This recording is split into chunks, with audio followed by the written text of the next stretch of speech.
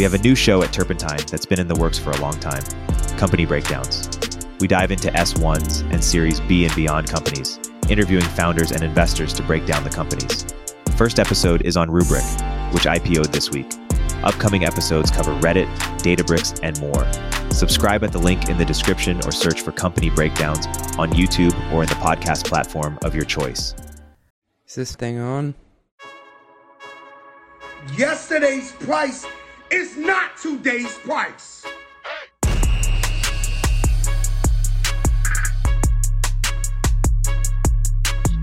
Welcome to the Run the Numbers podcast, the best finance podcast of all time for super ambitious people looking to get better at financial metrics and business model things. So I just got off an enthralling call with Ivan, the VP of Finance at Webflow, and we quickly found a topic that me and him are both extremely passionate about. That is equity in startups. And the three things that I took away from this conversation: number one, employees are terrified to ask CFOs about startup equity. I don't really know why, because CFOs love talking about this stuff. Like, I could talk to a wall about equity. I kind of am right now because there's no one on the call except for me and producer Nancy. But people are terrified to go and ask their CFO what their equity means.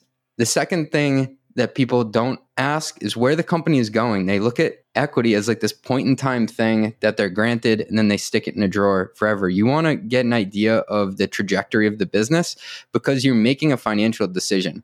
And the third thing is, when you make that financial decision, you should think about underwriting it as an investor. The most precious asset you have is your time, and you're vesting your time to get equity.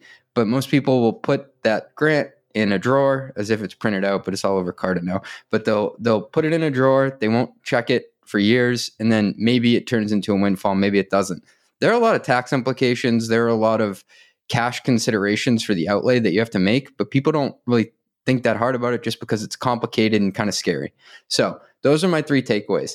I just want to give you a couple of quick hitters, as they say, quick hitters on equity. So first thing when it comes to equity is really tactical here. The who, what, where, when, why. I don't think there's a why portion. But if I was to go through that, that would be number one, the number of options. So that's going to be stated as an absolute number. It could be like 2,000 shares. It could be 5,000 units, and that'll be in your offer. The second thing is the fully diluted percentage ownership. So it's important to know the denominator, especially early on at a startup. So you may not need this number as much as the company gets older, and it's just based on a value of those shares. But early on, like, sometimes people will say, "Hey, CJ, I got this grant. They gave me 2,000 shares. Is that good?" And I'm like, "Well, what's the 2,000 out of? It could be out of 4 billion shares. Like, I don't know if that's good if you don't give me the denominator there."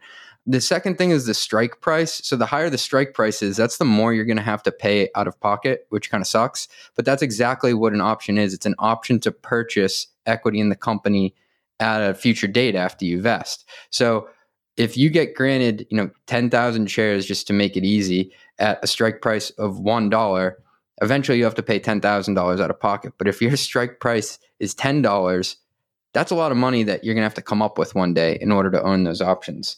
The next thing here is the post-termination exercise period. So, forbid that you lose your job, or maybe it's a good opportunity. I'll be positive here, positive CJ, and you decide to leave for a better gig. You want to know how many days you have left in order to purchase those options. It would really suck if it sneaks up on you and you say, I have to come up with $200,000 to exercise my options to own basically the outcome of my hard work over these last few years. So be wary of that. And lastly, the vesting schedule. Most startups have a 4-year vesting schedule. The first 25% will vest after year one, on the anniversary of when you started a year later. They call that a cliff. Before that, you could be let go on month 11 and you wouldn't have any equity options to go and purchase. But after that, it'll continue to vest, usually on a monthly schedule, 1/48th at a time for the next 4 years. Now, you may get top-ups and, it ends up looking like a Jenga board where they're all stacked on top of each other, vesting at different times. But think about it like a 1-year cliff usually, and then it vests monthly, sometimes quarterly.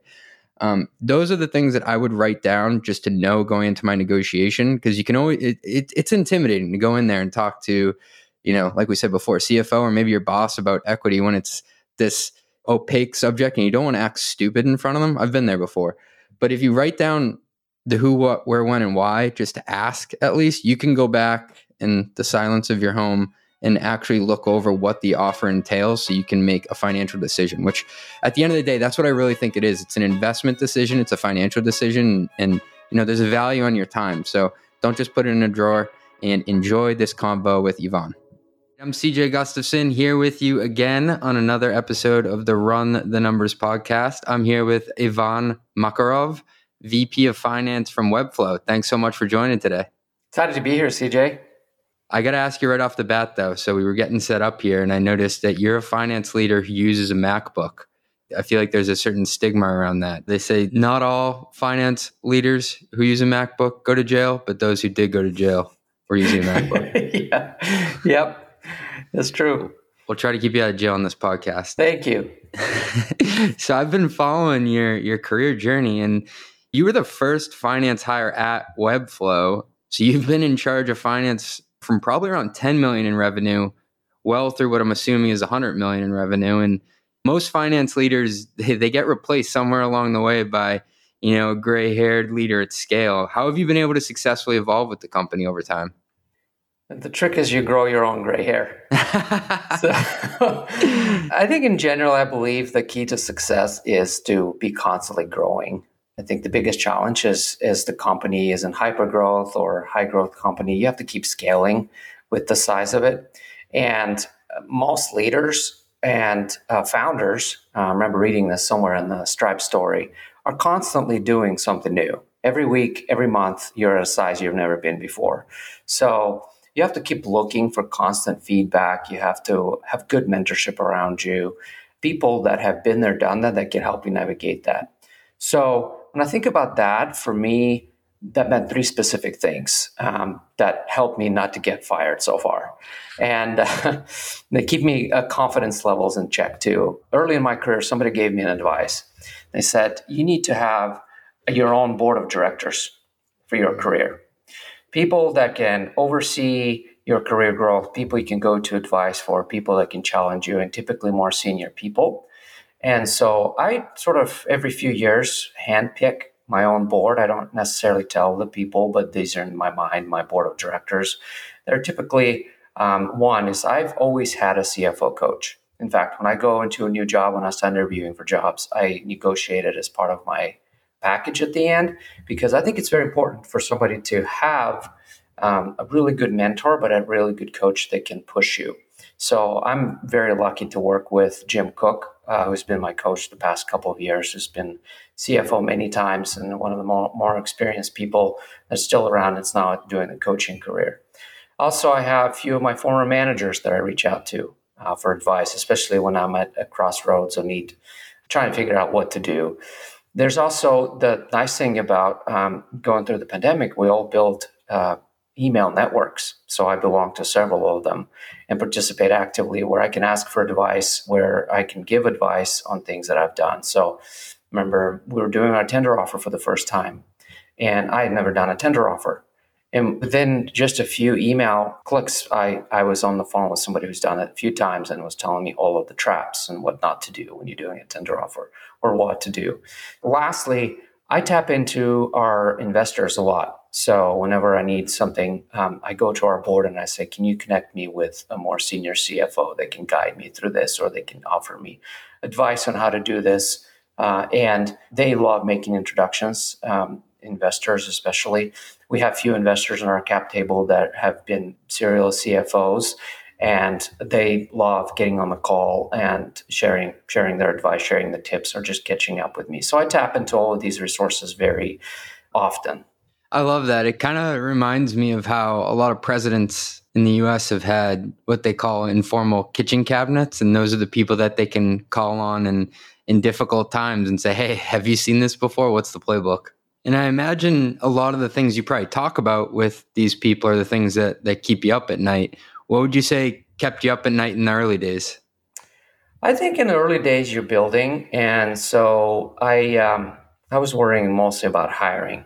And so you're building the foundation, and Again, as a mentor advice I once received, that when you start a new job and you build a team from scratch, your first 3 hires are your most important hires.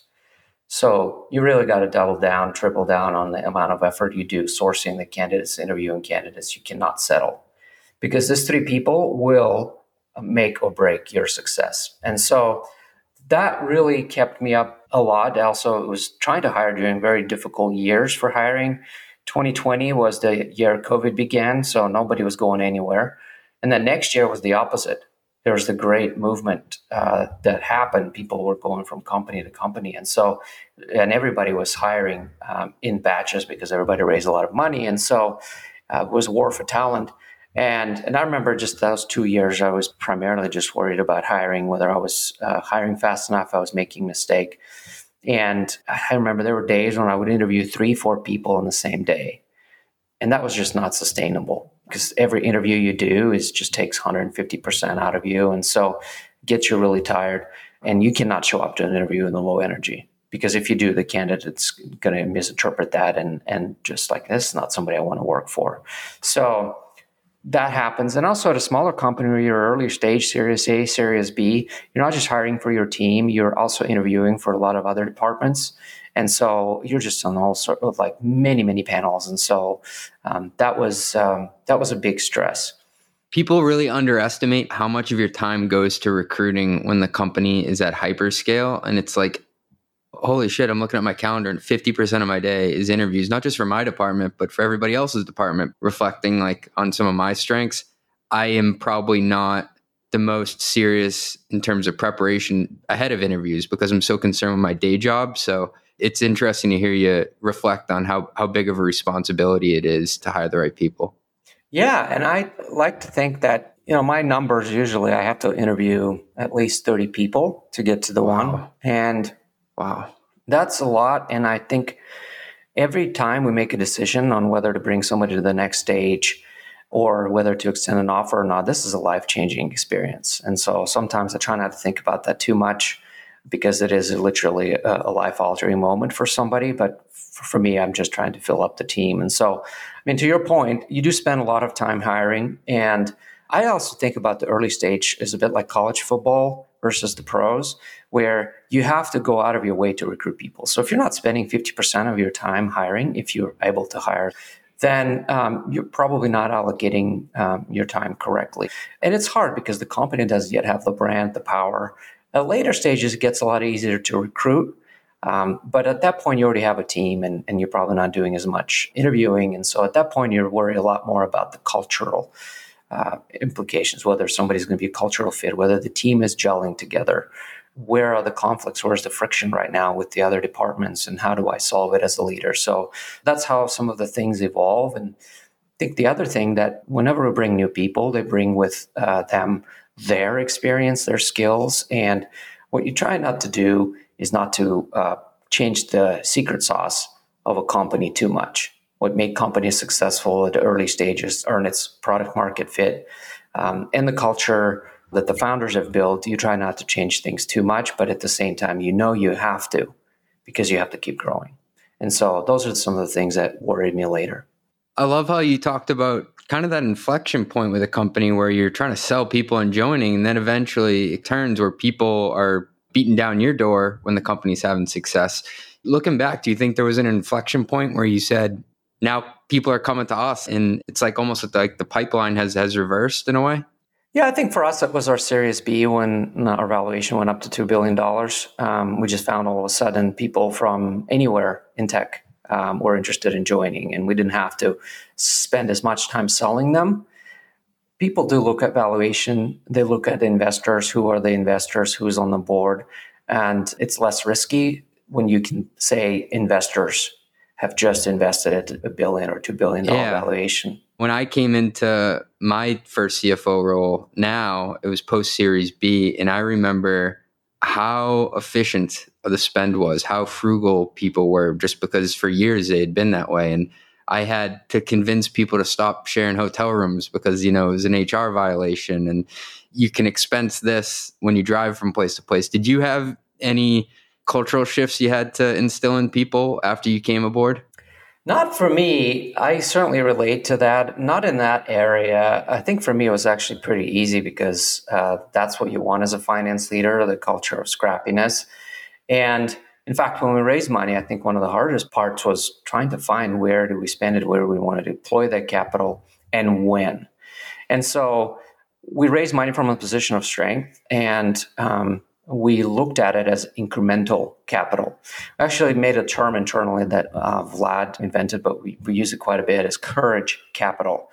Courage capital. That's a first. Courage capital. Okay. Yeah. So that's the money you can use to take greater risks, to make bets that you would make otherwise. But if it's in your DNA, a lot of the things become easier because those stories of them sharing the room or engineers coming together for an offsite and somewhere on the floor, I think they stay part of the culture, part of the early stories, and people become more careful with money when they hear that. And so you still have to deal with when you raise significant amount of capital, later you start fielding questions, why are we not getting bigger raises? Why are we not using that money on ourselves? But you have to continue to remind people that the money is there to grow the business.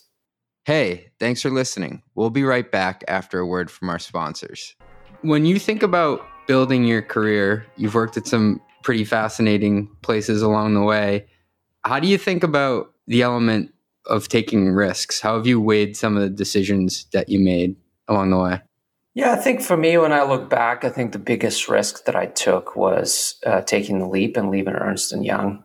It's a very safe job, very predictable career ladder, a lot of great mentors. You have all the resources to your fingertips. Some of the best people you'll ever find in business are just an instant message away.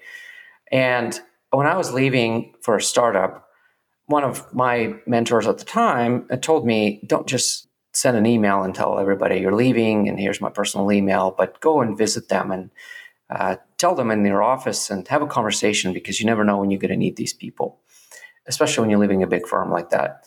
And so I remember I went to one of the more senior partners in the office, so I didn't have a lot of interaction with, but he was one of the more important people. And I thought he was going to tell me I was wrong and trying to convince me to stay and how many people have made that mistake that I was about to make. But instead, he actually sat down with me and said, you know what, I'm very jealous. I'm too old now to leave. I've been here for 20 plus years and I make too much money to be able to leave. But I've always wanted to try to do what you're trying to do, which is to run finance department and be a CFO one day. And so you're living my dream. Go. And the other thing he told me was that you're always safe to come back. So when you're leaving on good terms, especially leaving a big company, they're always going to welcome you back. Ernst & Young, for example, has a very healthy boomerang program. A lot of people return later, sometimes 2 years later, sometimes 20 years later. And so he said, just don't bring bridges and you're always welcome back and we'll find something for you. And so for me, that what felt like a great risk to go to a startup, once I heard that, I felt that was a risk-free.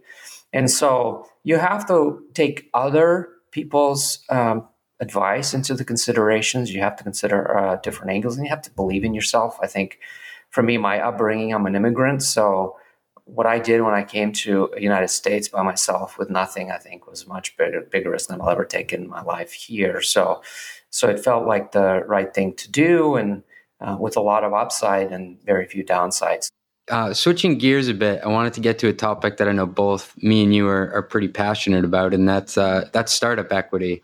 So just to kind of frame things up here and get into it, what do you think are some of the most misunderstood elements of startup equity? I think it's valuation. A lot of the people, they just trust the valuation and they don't do any of their own work. And they think that it's just very easy to look up, right? You just Google it. You go to Crunchbase and you see the last round and you think that's the company's valuation. So they don't do their own due diligence. They also often think that this is where I actually get on a number of these calls with people we're trying to hire that trying to understand equity, where they think that the current valuation is where they will land as far as their equity, that they're giving a dollar value or maybe some share value by the recruiter. And they think, well, this is what it's going to worth for years from now. But you have to do math. How you do it can vary. What I tend to drive people towards, as a finance leader, you cannot tell people what you think the company is going to be worth. a few years from now. So you have to lead them to where they can do their own math. So you don't have them believe in something that is not true and rely on that advice in the hiring process. So you have to be very careful. So what I do is I talk to them about business metrics. So this obviously has to be done after they sign an NDA, but you're able to open up with them and you talk about the growth. You talk about what were some of the most important metrics that the investors looked at during the last round. Why did they invest? If it's a leadership hire, I often just put them directly with the investors, with board members who are also usually happy to jump on the call and try to close candidates. So you talk to them about that, and then you talk about some of the comparable companies, and you could say something like, well, this is where we are today. If you imply a similar growth trajectory on the product strategy that we have, we could be like that company one day, but this is why we need you. We have a lot of work to do, and this is what you could believe and what your equity could be worth a few years from now. So you talk about implied valuation. If the company, you believe the company is worth $1 billion, what has to be true for that company to be worth $10 billion? And what are the companies today in that space that are worth $10 billion? And you look at specific public companies and you can have a conversation about that. I like how you're arming them to come up with their own investment thesis in the company that they're going to work for. Yeah, I think a lot of the people don't think that way. They take a simpler approach. So many times I get on these calls with candidates and I can just tell they just Googled the questions to ask about equity. And these are good questions to ask. So typically they would ask, what is the number of shares outstanding? Or what was the last preferred price? And so those things don't tend to be important at all. And so you want to talk to them about the broader picture and what the equity could be worth if the company succeed. But you also have to warn them that every company can go to zero tomorrow. So make that decision. And it's especially a difficult decision for people that are coming out of public company where they know they're going to get those RSUs every quarter or every 6 months, whatever the cadence is. And so you have to tell them that this is the downside. As a CFO, I actually really enjoy it when people come to me and ask about the equity story. I don't know what it is. There's this reticence to ask CFOs about equity and to explain it to them because it's this opaque subject. But to me, it comes across as you're invested in this company. You want to see it succeed and you want to arm yourself with more information. So I'll even go as far to help them build their own template. Like I won't fill it in with where I think the company's going. I'll help them come up with their own thesis on it. But what's your kind of thinking about when employees come and ask you questions about equity? I totally agree. I love having that conversation, preferably not over Slack. People take screenshots. Yeah. So I would caution against doing that over Slack. But I say, hey, let's jump on the call. We'd love to chat about it. And proactively, every 6 months or so, I actually do equity training at the company as well. A lot of the folks we hire now, we're a later stage company, still a private company, but they come from public company. And there's major differences between private RSUs and public company RSUs. And so we start with that when we talk about the training. At one point when we were switching to RSUs, we also had to do a lot of training explaining the difference between options and RSUs and what are the pros and cons. And so we go through that. But I just love jumping on calls and telling them, here's what this could be worth. Here's what you should think about. And then, of course, tax questions come up. I don't like to talk about tax, even though I think I have a pretty good grasp on what happens with tax and RSUs. But again, you channel them to talk to their financial advisors. But in general, I think that's what keeps people at the companies, at these startups, private companies that who do have an equity potential, is what it could be worth one day. And we like to remind people in those trainings that we're all owners. And I find that it helps to distribute capital better. It helps teams that are, for example, in charge of spending money, maybe spend it more frugally or spend it with more discipline because they realize that every $1 million burned is less equity potentially for them at the end of the road. But it's really, really important to understand the equity implications because that's where the all upside is. Yeah, and I've taken pay cuts on the cash portion personally 2 times in my career because I believed in the equity story so much. That's the right way to think about it. Typically, you can have the cash, more cash, when you're negotiating an offer, you can have more equity. And so that's the scale that swings one way or another. And so I think these are some of the more important questions to ask the recruiter when you're switching jobs. And I also recommend people to ask about what's the potential liquidity looks like. Have you done tender offers before, planning on doing them? Or what's the path to an IPO or path to an exit? And so typically it's pretty hard to get those questions answered early in the process, but later stage, people open up about it. And especially later stage, if you're talking to an investor or you're talking to one of the leaders at the company, these are the right questions to ask. A lot of people never ask them. What's your philosophy, both professionally and personally, on taking advantage of secondary opportunities? I think you have to do risk.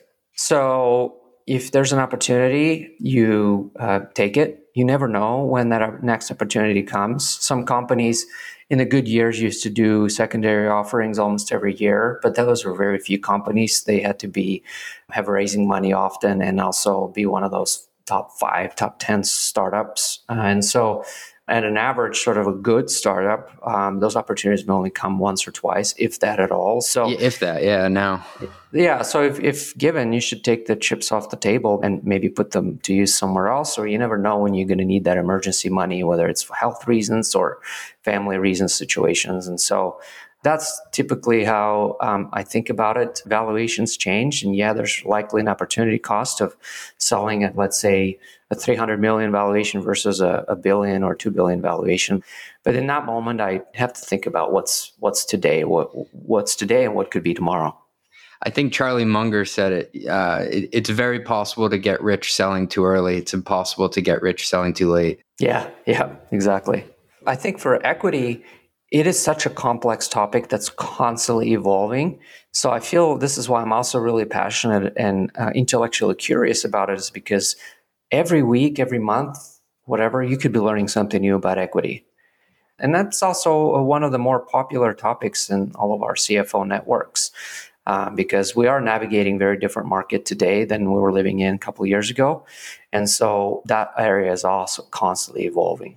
We're talking, late August here, and it recently came out in the news that Ramp did a down round, but it sounded like one of the reasons why they did it was to actually allow for employees to have some liquidity. So sounds like allowing employees to sell. And at the same time, Databricks did a round, and it was actually higher than the last round, I think. But from what I read in the news, they are not allowing employees to participate in the secondary. So you as a CFO, do you have a take on any of that? Should companies always allow employees to sell, or how do you kind of balance that? Yeah, that's a tricky one, right? So what sometimes happens if you overextend the secondary opportunity, people take too much chips off the table and they lose motivation. And so you can lose some of your more valuable people because they're now financially independent. Yeah, we've seen that. Some of the early engineers have left. And so a lot of the times they're actually leaving for something better. They're leaving to go start their own business because now they can take a year or two off. Oh, because now they have cash to de-risk. Yeah, exactly. Yeah. So that can happen. But it should not be prevented from happening because the people that have been there, especially in the early days, should be properly rewarded. Mm-hmm. And because they've built some of that original code. They've built some of these original frameworks. And so they should be well rewarded for that. And so I think given the opportunities, it's important. I see why companies do it now because that is oftentimes the easier path than going public. And you can extend your window to go public if you have good secondary opportunities. But that's where you also have to be careful. And I think generally, investors do a pretty good job calculating that because they can also help them with founders. We have seen all too many stories last few years where founders took too much off the table. Yeah, there have been a couple of nightmare stories. And that absolutely ran these businesses into the ground because the founders just lost touch with the reality. And they were not motivated to keep growing those businesses when they could afford these $10 million, $20 million homes and multiple vacation homes. Like why keep trying hard when you know your bank account is set for the rest of your life? I wrestle with that myself. Like how much should founders take off the table? Like a lot of them have given up a decade of their lives, literally sleeping on couches, eating ramen, and then they have an opportunity to put money away, make sure that their families are okay, the kids can go to college. But it's like, is there an amount that is too much? And I still haven't come to terms with what it is. Yeah, you're right. I don't think there's the right answer. And we also don't know how people react to money. that is always an interesting story as well, that I love listening to the podcast with some of the more successful founders that have seen multiple exits, whether it changed them. Some people change, and Tom from MySpace is a prime example, completely disappeared after selling MySpace. Haven't done another business, and I think he's been traveling the world doing things like photography and other pursuits.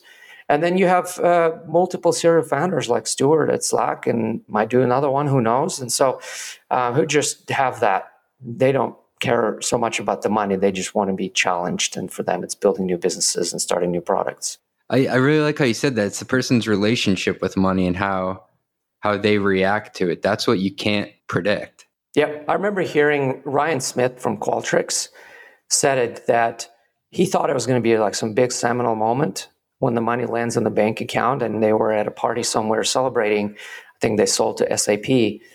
And when the money landed, they all kind of looked at each other and just shrugged their shoulders and just like, let's go back to work. And so It wasn't anything. It wasn't anything that all of a sudden you have to go and spend it. It was a moment, but I remember him saying that it didn't really change anything. So we talked about how much companies are worth and how to incent employees. I wanted to talk just a bit about running the company and the metrics you look at day to day to make sure you're on track and drive that value for shareholders over time. So, Yvonne, you wake up in the morning, you open your phone or laptop. What's the first metric you look at? I have a bookmark on my Chrome bar. First thing I look at, there's a dashboard, growth dashboard. So I really just pay attention to two things on that dashboard. Is one, what is our ARR today? And two, what is our daily new subscriptions, net new subscriptions? Because it gives me a pulse check on the overall health of the business with ARR. And subscriptions just tells me what's happening this week, what's happening this month. Are we going to have a good month, or are we starting to trail behind the plan? And so are you looking at total ARR or like net new ARR for the period? I look at total. I can generally remember what it was yesterday or what it was a week ago last time I checked. I like that. And just to be tactical, so you look on your desktop and you save it in a folder? Is that what you do?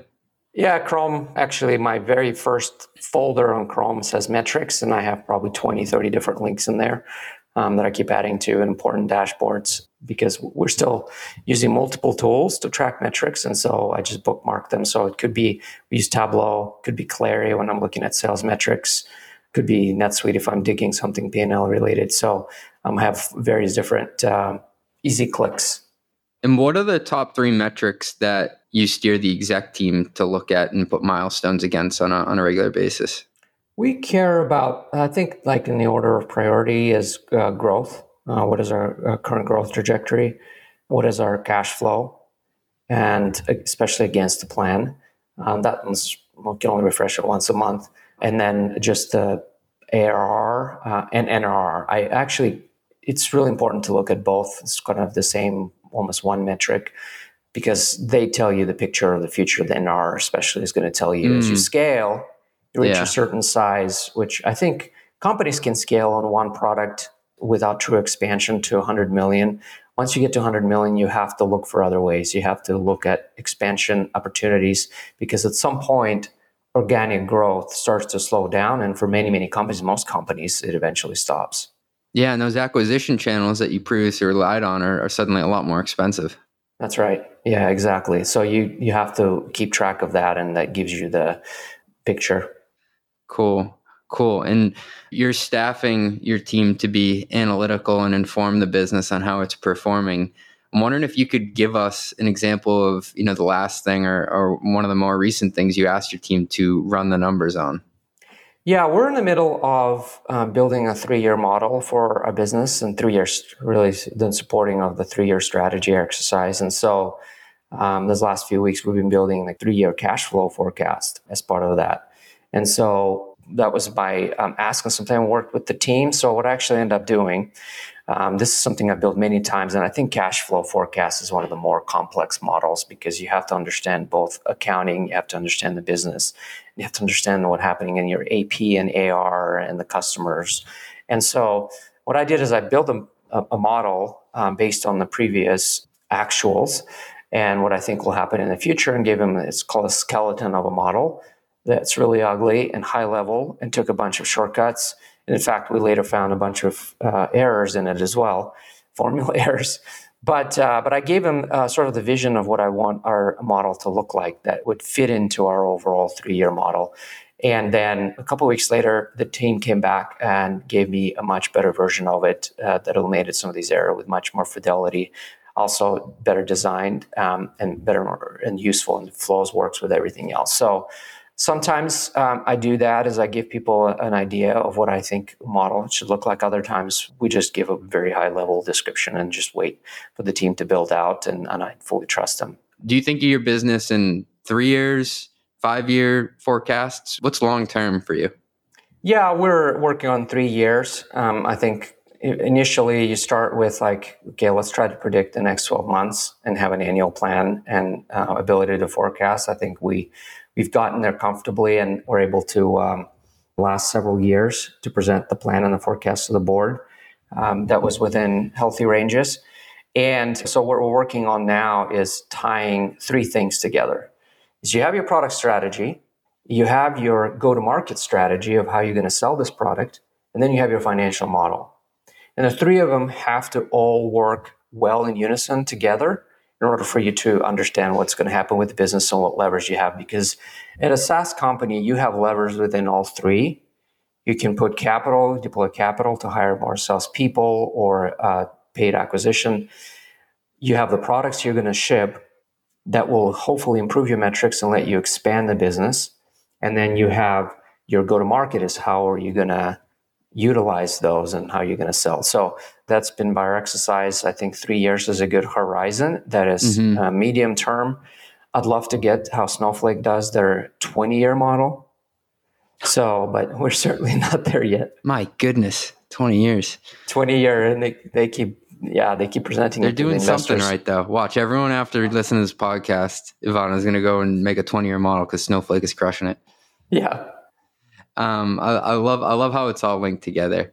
So changing gears a little bit, I wanted to go over the impact of your background, family. You know, everybody is motivated in this startup world to grind it out, but they all got something to go home to, and keeping that in perspective is important. I find myself, I have to check myself to put guardrails, I think, around my working habits. I'm a first-time father. I got a 1.5-year-old and another one on the way. I wanted to ask, what's your approach to work-life balance? Do you have any ways that you're able to put down work or rituals to kind of close up the day?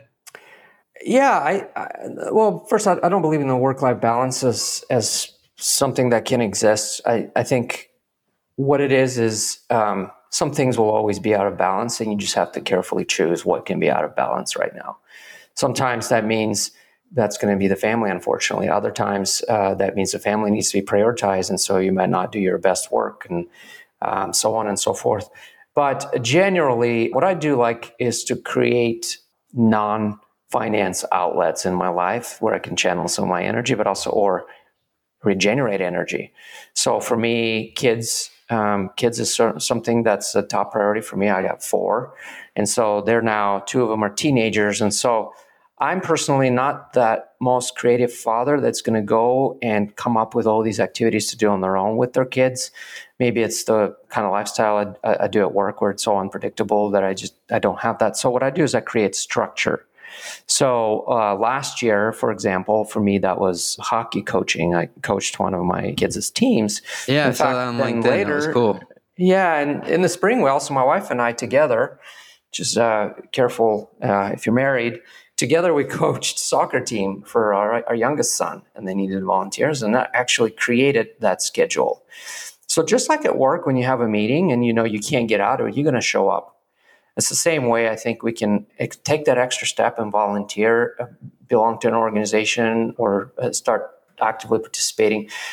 With my wife, we like to create more structure in our lives with our kids, so we know we have to take them there. We've paid the money for it, and we're going to be there. And so for me, that created a lot of boundaries. I remember so many times, especially being a volunteer coach, you have to be on the ice. You have to be there on the field with the kids. You can't be on your laptop.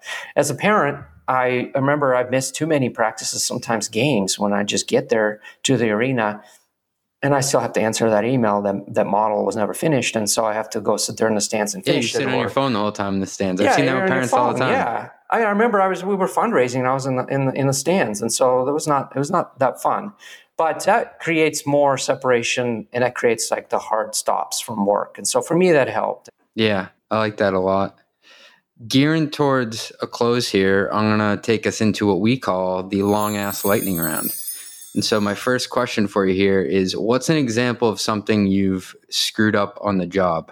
It could be here at this company or at another company. I didn't always trust my instincts on hiring. And maybe I overemphasized the team's feedback. And I knew that this was not the person. I just felt it. I couldn't tell it in scorecards, but I just felt something was off. And my instincts were there, but the scorecards were good. And I let us hire. And then 12 months later, 18 months later, when we're managing this person out of our organization, I was like, I knew it. I knew it at the time. You had the gut feel. I had the gut feel, and now we're in a worse position than we were 2 years ago. So I think that those are some of the bigger mistakes we often make. Can you walk me through your finance software stack? What are you using today to run the finance team? Yeah, we use NetSuite as our ERP, Zip Shout for out NetSuite. procurement. We love NetSuite. Yeah. Zip for procurement and procure to pay. We're also on Ramp. Love Ramp here. For analytics, we use Tableau, Snowflake, Captivate IQ for sales comp. We use LeapFin for RevRec. And we still use, at our stage, G Suite for all of FP&A. So we're going to make a transition to for a planning tool, but we're able to get away with very smart people magicians with Google Sheets. And so it's cheap as well. And most recently, we just bought Aleph, which is the source of truth for finance, scenario planning, and some of the model automation. All right. Last one here. What's the craziest thing you've ever had someone try to expense? So we pay people for health. We pay them health stipend to do something fun for their health. And so sometimes that includes things like gardening. And one time we saw somebody try to expense a chainsaw. Mental health. I guess that works, right? But that was a little extreme. I have so many questions. Okay. That's a great one. Hey, thanks so much for coming on the pod today. This is one of my favorite combos so far. So I really appreciate you carving out time for us. Yeah, good to chat, CJ, and really appreciate all you're doing for online community of finance folks. Thank you, sir. Appreciate it. Cheers. Run the Numbers is a podcast from Turpentine, the network behind Moment of Zen, Econ 102, and more. If you like the episode, please leave us a review on Apple Podcasts or rate us on Spotify. Do it.